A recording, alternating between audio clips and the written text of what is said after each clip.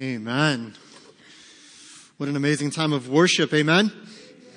He is truly the God that the Word of God says He is, not the God that we make Him to be. And we are thankful to worship Him this morning. This morning, we're going to do something or start something a little bit different. If you weren't with us in either 2020 or 2018, we're doing a series this week, starting a series this week. We're going to go for 6 weeks. And the series is entitled Conversations with God. So it's a familiar series title. But if you weren't with us in 2020, that was the last time we did this. And it's just kind of every couple of years, the Lord kind of leads me to do this again.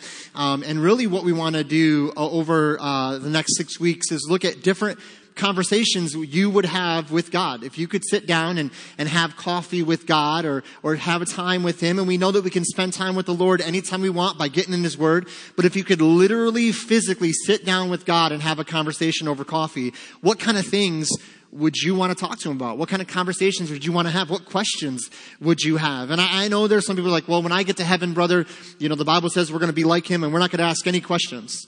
I agree with you. We're not going to ask questions when we get to heaven. We're going to fall on our face before Him and worship Him as the Savior and the God that He is. But before we get there, I don't know about you. Does anyone have any questions right now in the life that you live right now that you would have with God? If you could have a conversation with God, you got some questions? Raise your hand. Okay, a few people. Most of you are just like, I'm so spiritual, I don't need to ask God anything. That's fine. I have all kinds of questions for God. I've found, and I had a professor in college tell me that the longer you're a follower of Christ and the more you read His Word, the chances are you'll have at the end of your life way more questions than answers. And that's okay. So I want to start by saying this. Questions and going to God and saying, God, I just don't get this. That's totally fine. He welcomes that, by the way. He wants us to have conversations with Him. But in the last couple series that we did in 2020 and 2018, we covered various topics. And so if you missed those, if you weren't with us, I believe they're all online going back to 2018. And they're also in CD form. If you would prefer to have it on CD for your vehicle or something, you can go to the Welcome Center and we have kind of like a library system. You can just check out those series. There's actually tons of series that are on CD that are there. So online or series, you can get the conversations with God. We covered a lot of different topics in those two series. Everything from politics, faith, church, abortion, homosexuality. We really covered some deep topics in that series. And so over the next 6 weeks, we're going to cover some different topics. So we're not going back. We're not going to cover those topics again. But if you want to catch up on those or if you missed those, you can check those out at the Welcome Center or online. This morning, what we're going to start is this idea of talking about what would we do if we could serve God better, love God more. And so over the next 6 weeks, we're going to cover that topic as well as many others. We're going to talk about what would God say about how we could change the world. Like if you could sit down with God and say, how can I change the world? How can I see change in my world or my area of influence? We're going to talk about that. We're going to talk about what would God say about a term that we're hearing right now, deconstruction. What would God say about deconstruction? And that's a popular term among evangelicals nowadays, or de-evangelicals is a term I'm hearing as well. And so what would God say about that? What would God say about when He's going to come back? What would God say about when He's going to come get us? Amen? And we get to go home to be with Him. And so we're going to cover these topics over the coming 6 weeks. Now, obviously, a 45-minute message or longer is not enough time, amen, is not enough time to go exhaustively into every one of these topics. We understand that. So we're not going to, in a 45-minute message, literally cover every aspect of every question, every conversation we have.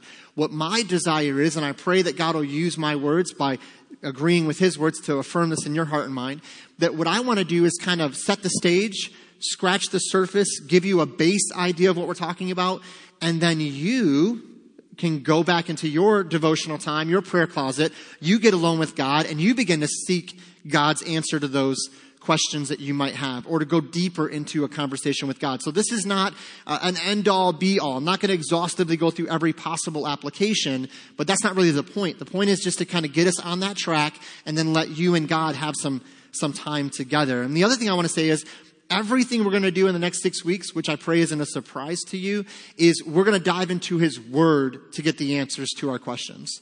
It's great to ask questions of God, but when we ask questions of God, we have to be willing to hear the answer He wants to give us, not the answer we want. And so now, let's be clear. Scripture does not definitively lay out black and white every possible answer to every question you're ever going to have. Okay? There's questions you have, you go to Scripture. Well, the Bible doesn't specifically say, thou shalt do whatever. Thou shalt move from Indiana to this state, or thou shalt move from this career to that career. It's not spelled out like that. There are things that are black and white in Scripture, but there's other things that take a level of discernment. They call them gray areas. And they're areas where we come into a decision or a question with God, and we can't go to Scripture and see. If you struggle with, God, should I lead my neighbor to Christ? And if he receives Christ, should I disciple him? I just don't know if your word addresses that. And we can't do that because the word is very clear on those things. God, should I pray? I just don't know if I'm supposed to pray. Well, yeah, the Bible says you pray without ceasing. So those are those black and white, easy. God, should I go to church today? I'm not feeling it today. That's an easy one. Forsake not the assembling of yourselves together.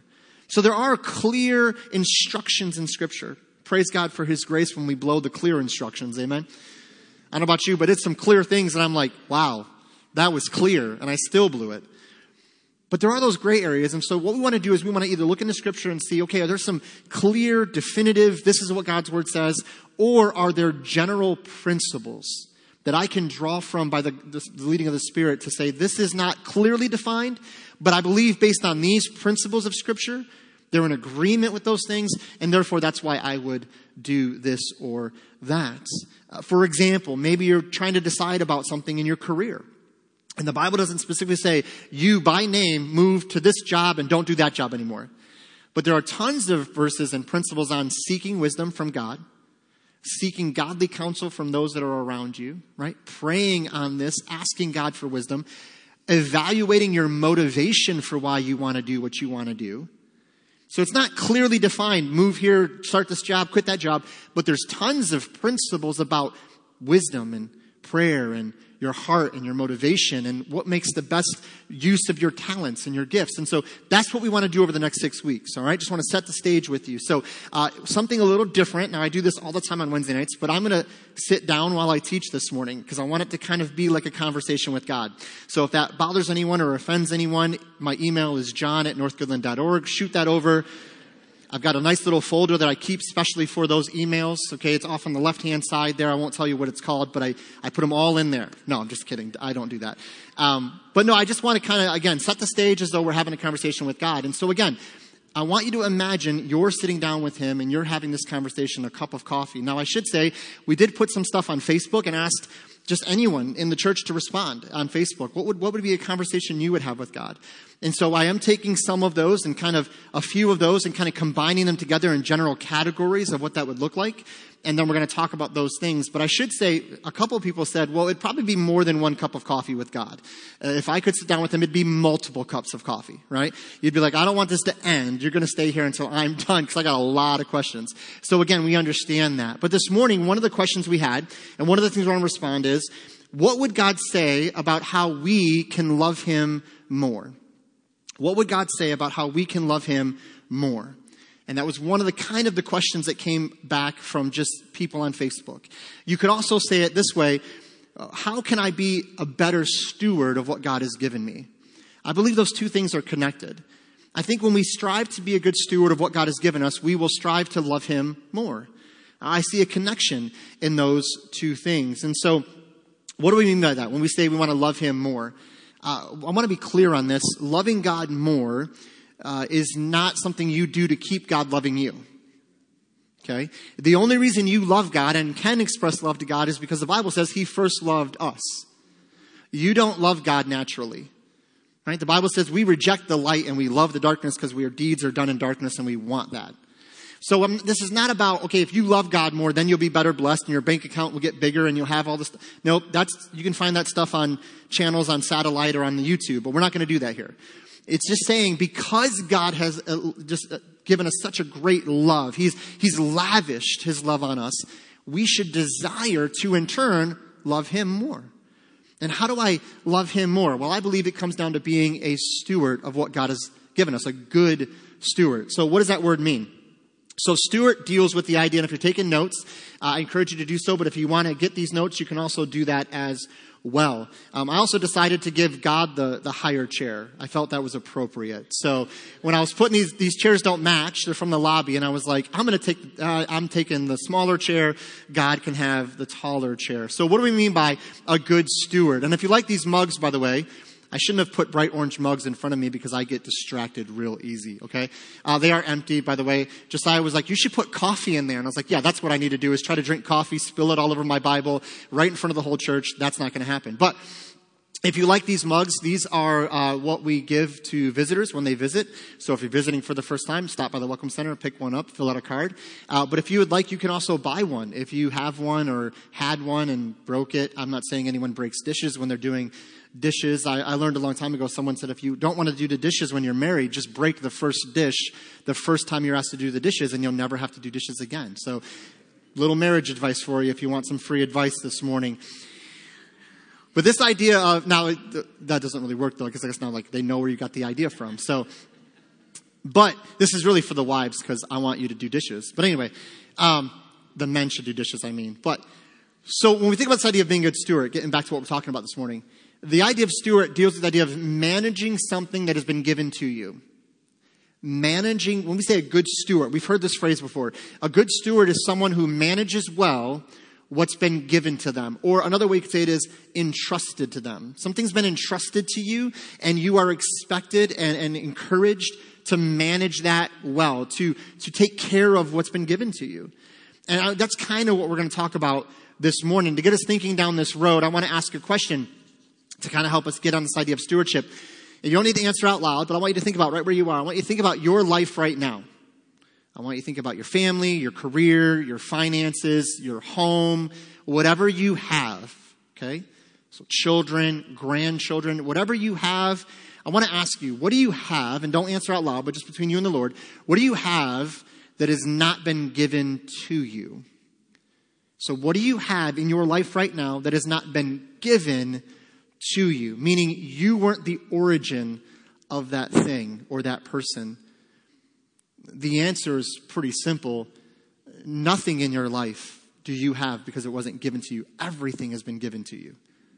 The very breath in your lungs was given to you. See, some people say, well, no, but I worked for this house. I worked for this car. I worked for this. Well, yeah, but how did you work for that? Well, you worked for that because you had a physical ability to do the work. Well, how did you have physical ability to go to work? Because God has given you breath in your lungs and strength in your body to go do that thing. God has given you the ability to have intelligence and to think through problem solving and to study a topic, or maybe you went to school for whatever you're doing, and God gave you the wisdom, the intellect to do that thing. So everything you have is a gift. Everything. Your children are a gift from God. Now, I know sometimes we don't think that. Sometimes we think our children are more of a curse than a gift, but they are a gift. If anyone's raising a 2-year-old, we cry with you, we pray with you, we lament with you, a gift. Your grandchildren are a gift, by the way, to all our grandparents here. Not just because you can sugar them up and send them home. They're a gift from God. God has given them to you. So my question as we begin is this. If everything you have has been given to you, it's been entrusted to you, then the question we have to ask at the very beginning is, okay, God, if you've given all of this to me as a follower of Christ, as somebody who's received Christ as my Savior, how would you have me to manage these things? How would you have me to take care of these things? And so we've been loaned this very life. Your life is not really yours. You didn't decide to come into existence. God brought you into existence. Your life has been given to you as a gift. And at the end of this life, here's the reality. We will give an account for this life. For those of us in Christ, not unto salvation. It's not, well, I worked good enough things so I get to go to heaven. No. Your salvation is in the finished work of Christ on the cross and his resurrection. That's done. But you will give an account as a follower of Christ is what you've done with this life. You're saved. That is not in question. Don't ever think, and we've heard this illustration before, that God's going to get you to heaven and bring down a big screen and put all your life up on the screen and everyone's going to be gathered around watching this. And do you want to be embarrassed when you don't meet up to what sister or brother so-and-so had and their rewards? That's not in the Bible. Whenever it talks about judgment, it's individual judgment. God is not going to compare me to John Belasco, praise God, right? Because I'll probably fall way short, okay? It's not a comparison game.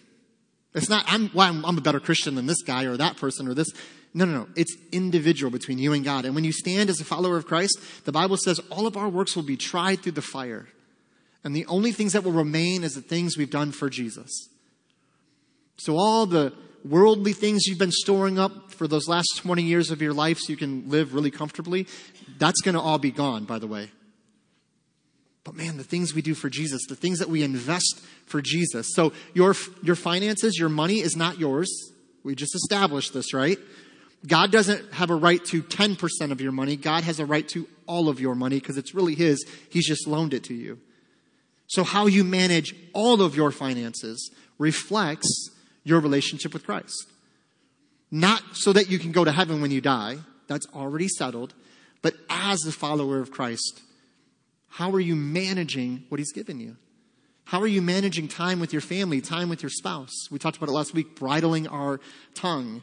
I'm not going to ask you to raise a hand if anyone blew it this week in bridling your tongue. I'll be honest enough to admit that I blew it. There was one day where I realized as the words were leaving my mouth, that's not in check. The Spirit's not restraining my words because I'm not allowing the Spirit to do that.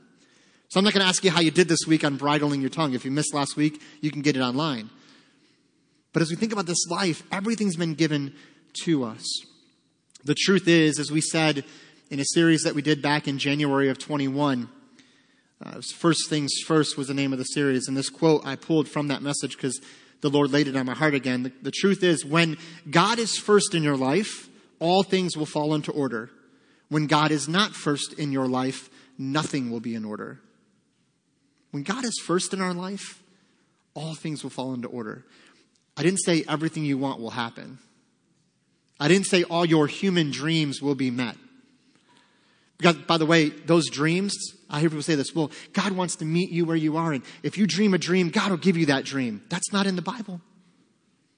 The Bible says he'll answer our prayers when we cry out in his name if it's in agreement with his will. Not just because you dream it. Not because you have it on a board somewhere and you positively tell yourself with good thinking this other new age nonsense. That's not in the Bible. The Bible says if we put our eyes and our heart on him, if it's in his will, he will fulfill that prayer for his glory, for his praise. If we put him first, all things will fall into order. You may not get the promotion. You may not see that thing you want come to be, but that's okay because all things in order mean it's in agreement with his will and it's pleasing him. It's honoring him, and that's really what this life is all about.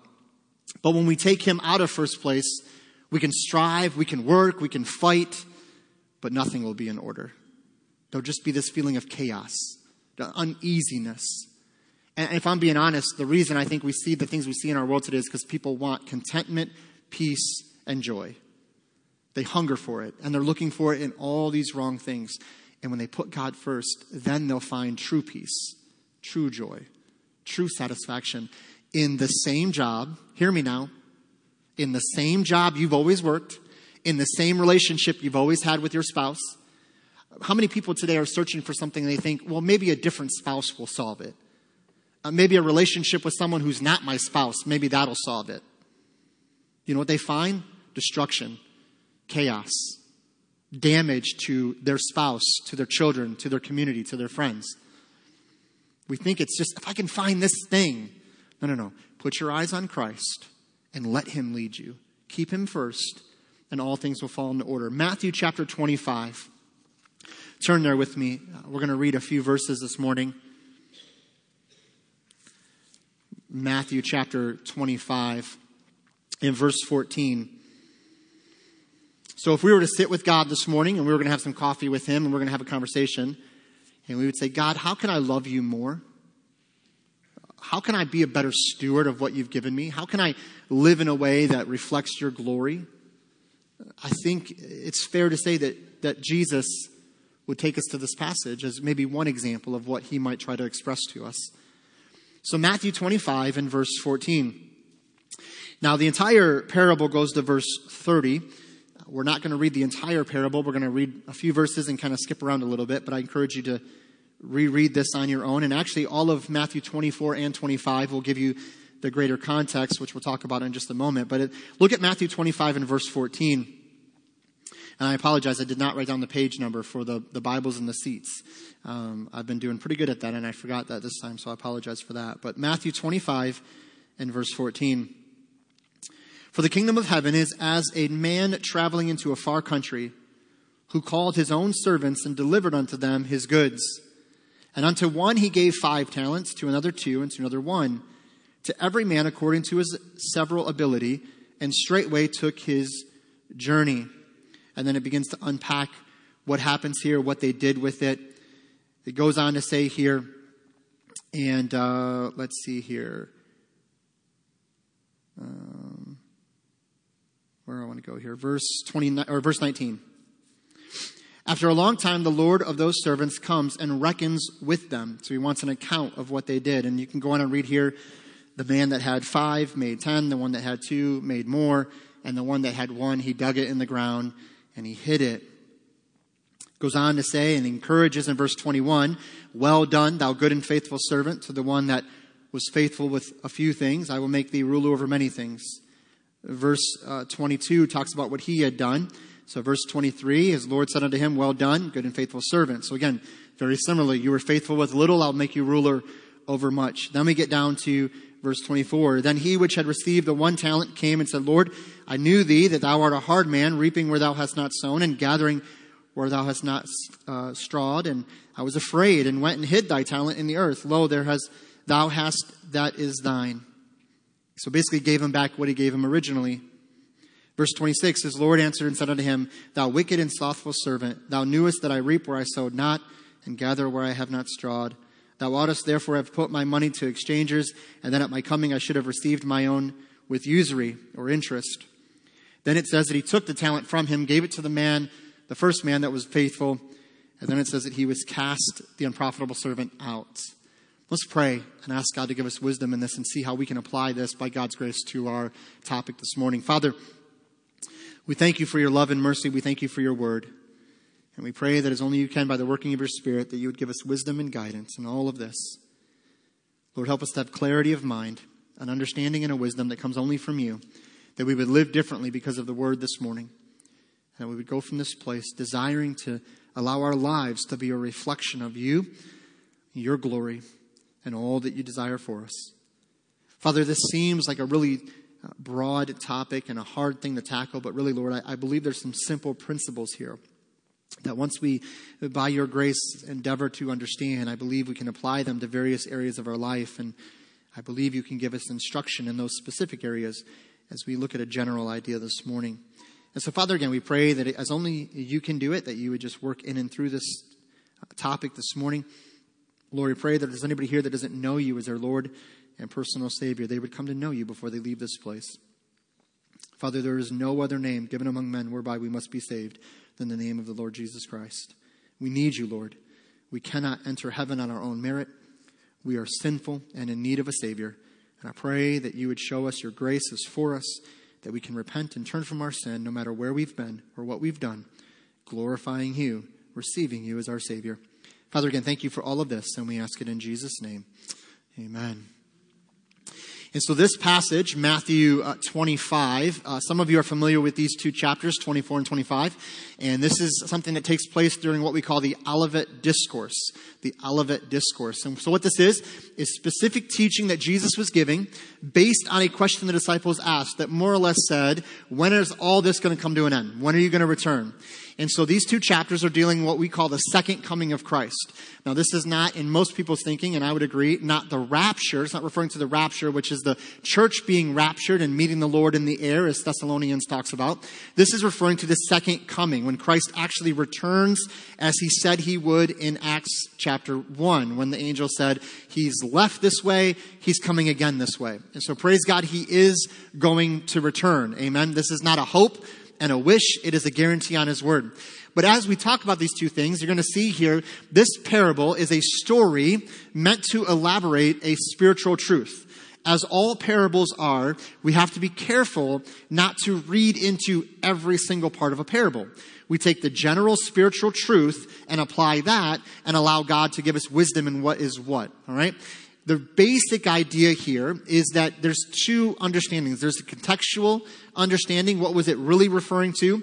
And if this is the second coming, it's talking about Israel making themselves ready for the return of Christ. Okay, and there's some different things going on there. Right before this, we read the parable of the 10 virgins, which again is a parable of preparation. This parable is a parable of activity. Okay, parable of the 10 virgins is be ready, be prepared. This parable is dealing with what are you doing in the meantime? How are you preparing? How are you actively doing what God has called you to do so that when he returns, specifically with Israel, they're ready to go? Okay? So this is the contextual understanding. We're looking at the general principle that we find here, which the general principle is stewardship.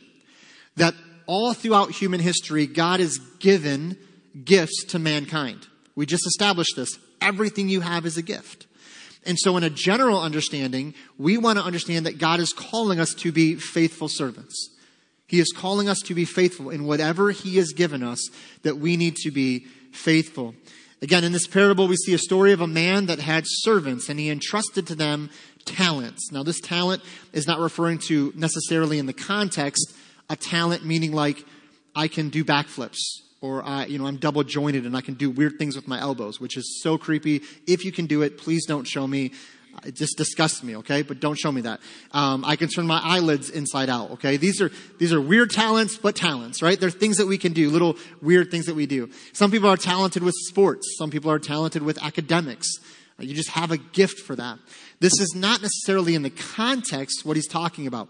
In the specific context, he's talking about money. At the end, he says, you could have taken that money, put it in the bank, gained me some interest, at least I'd have something.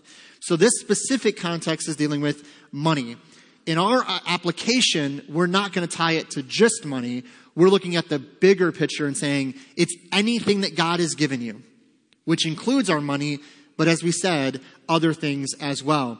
In this understanding, a talent is really the largest denomination of money in the Greco-Roman world. And so a talent is a very large sum of money.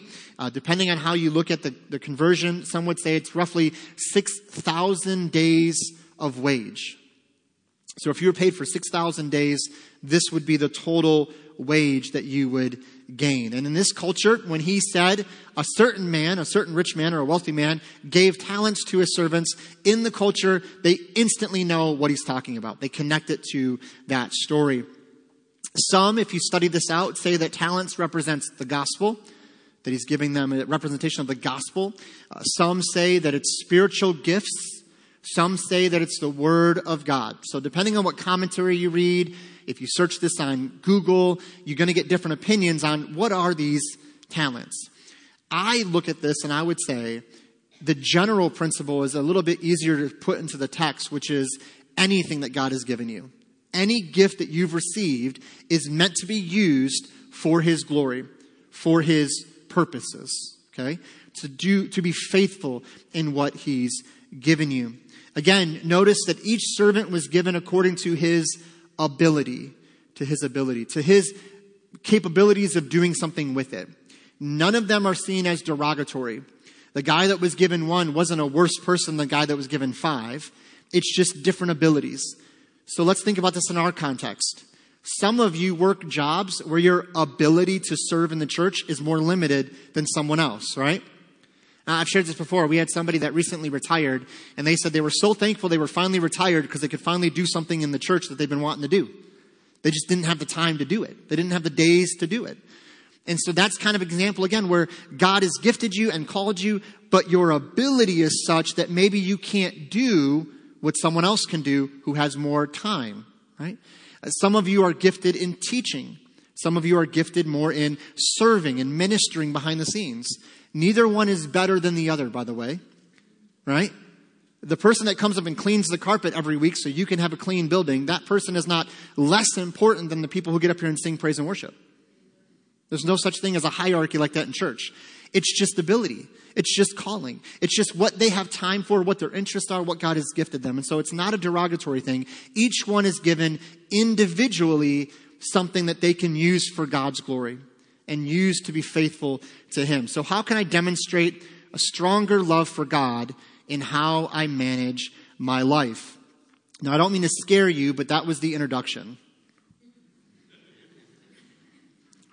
We said multiple cups of coffee, right? Didn't we start with that? I think we did. So we'll see how far we get, and if we need to, we'll just spread it out a little bit farther. But which somebody may have teased me about this week, so hopefully they're watching. So when you think about this, how do I manage my life better? Well, here's what we can look at. The first thing we need to realize is what He has given you. What He has given you. Look at verse 14 again. We need to realize what He has given you. It says, for the kingdom of heaven, and this is again where we get the idea of that, the coming return of Christ, is as a man traveling into a far country who called his own servants and delivered unto them his goods. His goods. So what has He given you? We've already established it. All things. I want you to say all things. So what has He given you?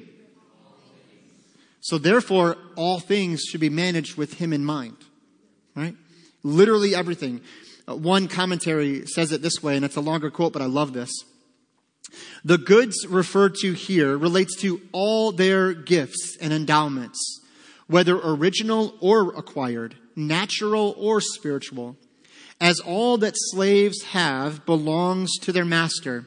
And again, this word for servants here can also be slaves. And we know as Christians, as followers of Christ, we're called to be bond servants. We're slaves to Jesus in a sense. We've surrendered control of our lives to Him. I know that's not a popular idea today because we're very independent, right? As Americans, my freedom, my rights, my choice.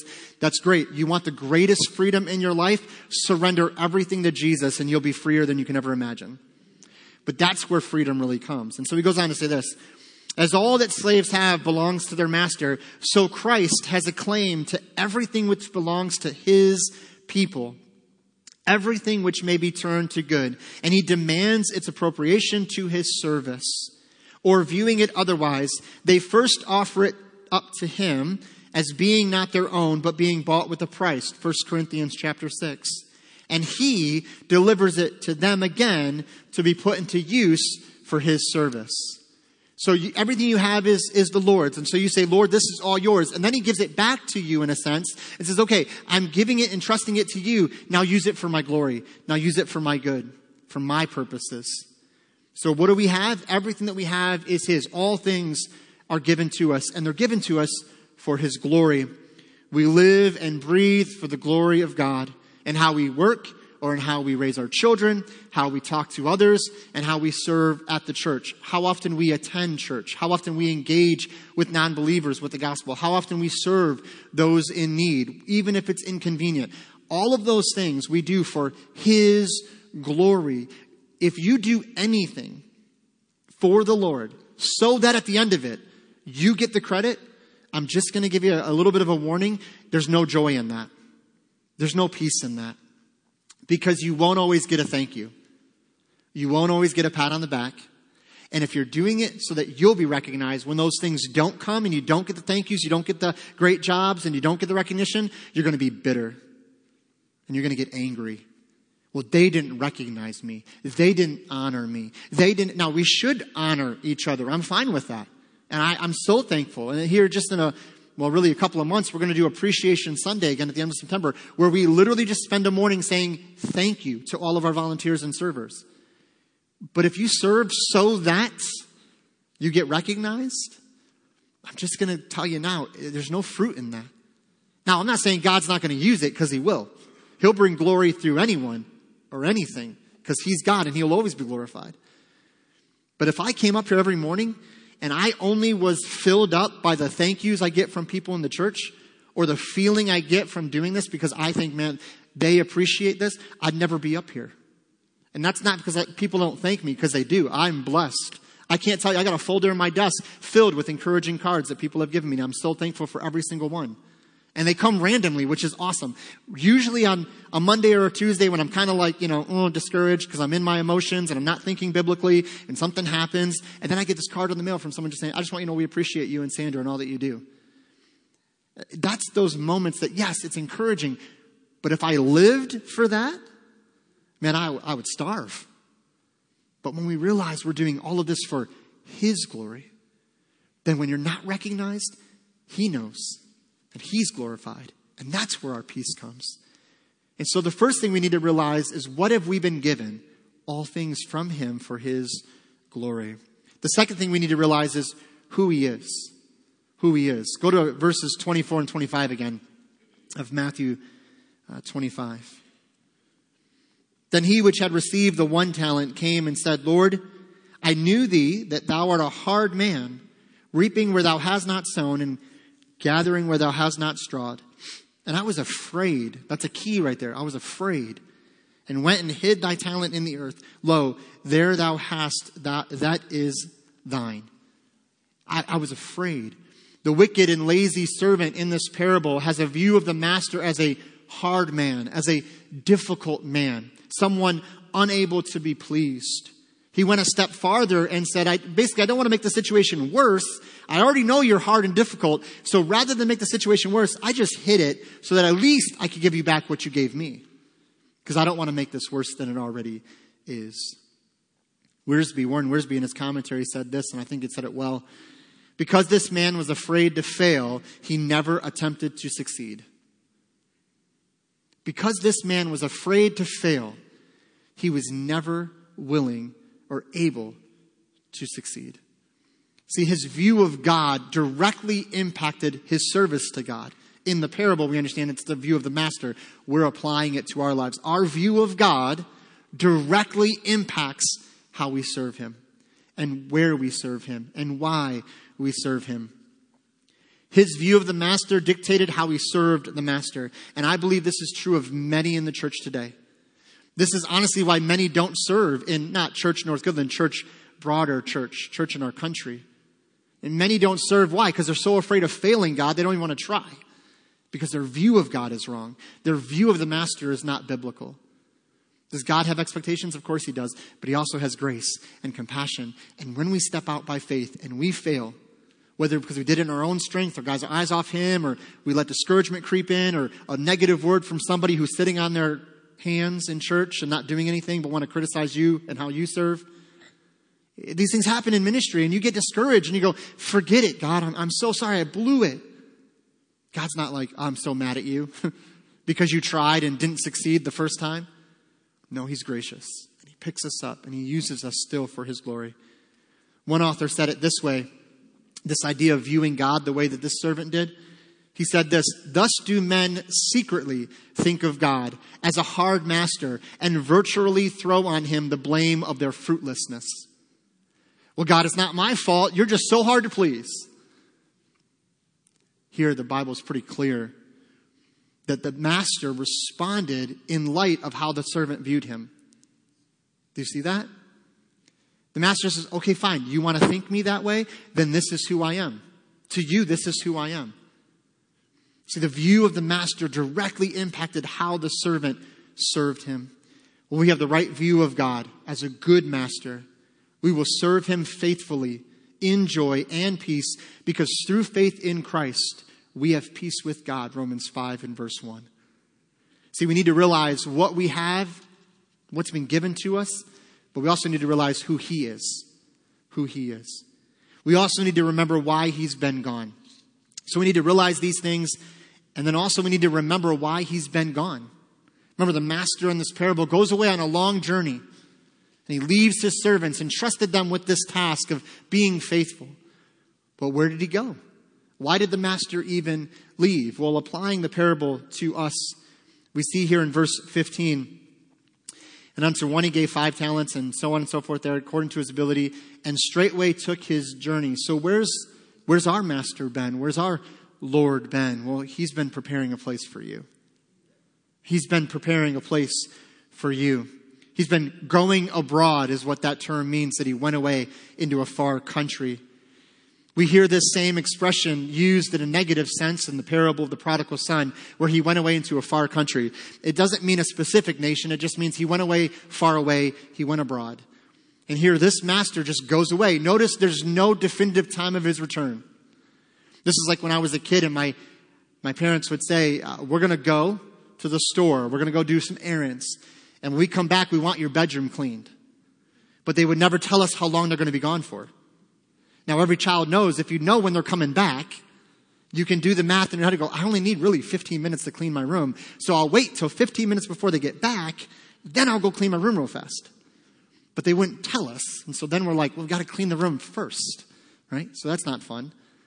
In the same way, the master doesn't say, I'm going away and I'll be back here. I'll be back then.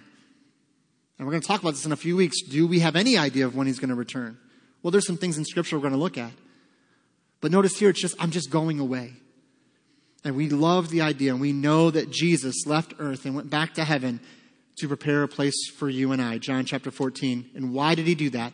So that when he returns, he may bring you unto himself. That where he is, there you may be also.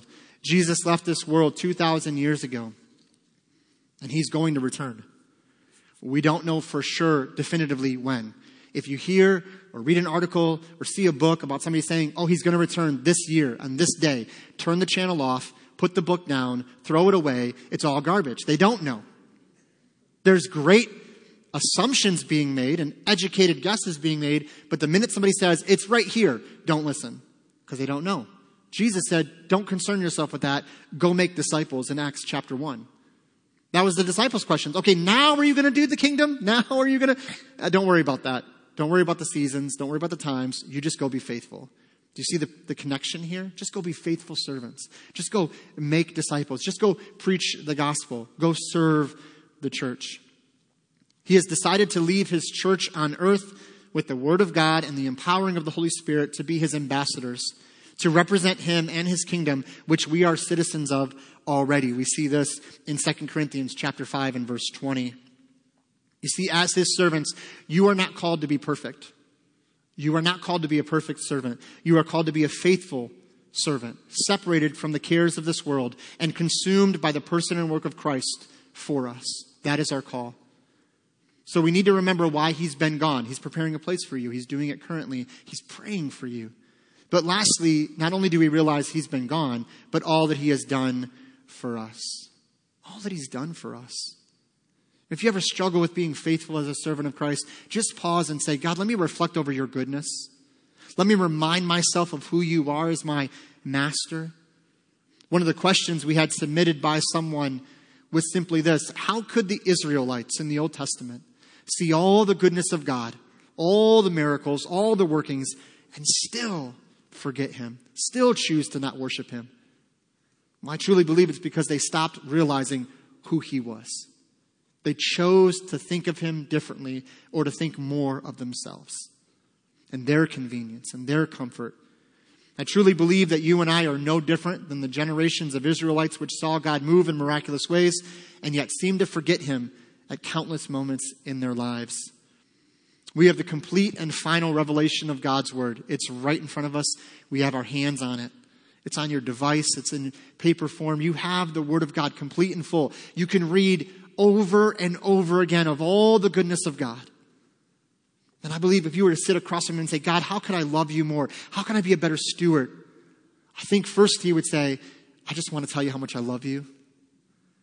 And I think he would remind us of what he did for us so that we'd be drawn into a relationship of responding to his act of love to us, not trying to prove something to him or gain it ourselves. May we constantly remember all that we have and all that we are given and all that he's done for us was by grace and all for his glory. This morning we asked a simple question to begin. What would God say about how to love him more? I believe the answer is simply to realize that he has given us all things for his glory. And remember all he has done for us in providing salvation, now ascended to the Father, preparing a place for us. So how do we apply that? That sounds really easy, right? Just remember and realize. Realize all he's given to you and remember who he is and what he's done for you. But I want to give you a simple verse. Luke 10:27. Love the Lord your God with all your heart, with all your soul, with all your strength, and with all your mind. How do I remember these things? How do I manage well the things he's given to me? How do I manage my children well? Meaning love on them and nurture them and raise them up in the admonition of the Lord. How do I show my wife grace that my prayers may not be hindered? For the wives here today, how do you submit in a way to your husbands and follow their leadership that shows respect and honor to them as you would follow Christ? How do we serve our church in the right way and not have an embittered spirit because somebody forgot to shake our hand, and also serve in a way that, whether it's inconvenient, we still love to serve? How do we love our neighbors as ourselves? How do we share the gospel? How do we disciple? It's found right here. First and foremost, it's not making God love you because you love him. No, he's already loving you and shown his love to you. Romans 5, verse 8. But God demonstrated his love toward us in that while we were yet sinners, Christ died for you. See, his love's already been demonstrated to the whole world, and it's been received in Christ. But in response, not as an act of merit, but just in response, we say, God, I want to love you with my mind, with my heart, with my body, with my soul, with everything I have. And when it starts there, you'll find those decisions to surrender will get a lot easier. You'll find all of a sudden you'll want to serve others. You'll want to demonstrate these things. Not because the Bible, or not because the church rather makes you do it, as some of us grew up in those kind of churches, and you have to do it or else you're not a good Christian. No. Stop worrying about others. Do you love God? Here's the application. You ready? Do you love God with all of you? Now, I know if you're like me, you go, sometimes. Sometimes I don't. Just be real. Then pray, God, help me to grow in that. To grow in a deeper love for you so that I'll be the steward you've called me to be, a faithful steward for your glory. Would you bow your heads with me in a word of prayer? As you begin to pray there where you are, and the praise band's going to come and we're going to have a time of invitation. I just want to ask that you'd begin to pray and ask God to work in your heart and mind. My desire this morning is that nobody would leave this place feeling guilty or shamed. When we preach messages like this, the response from many believers, if they truly desire to see Christ glorified in their lives, is to see the areas that they fall, the areas of weakness, the areas where we need to grow. And all those things, when given by the Spirit of God through conviction, is good and healthy and needful, so that we might repent of those areas and trust him more. But I pray that if you leave here today, that you would not leave in a way of saying, oh, I'm such a horrible person. I've blown it. I can't do this. I can't do that.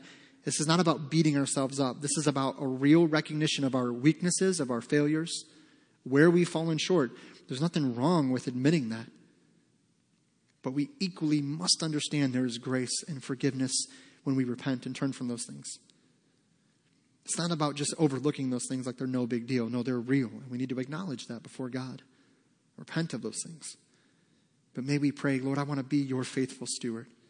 I want to love you more with all of me and all that I do. May I glorify you.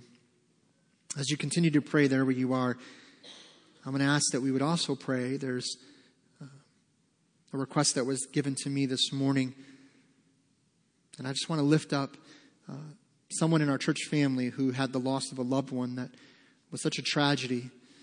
That this loved one was, their life was taken from them. And not giving any details or anything like that, but we just want to pray for that God would work in that family's heart. And he knows who that family is. We pray for that family for comfort. We pray for grace.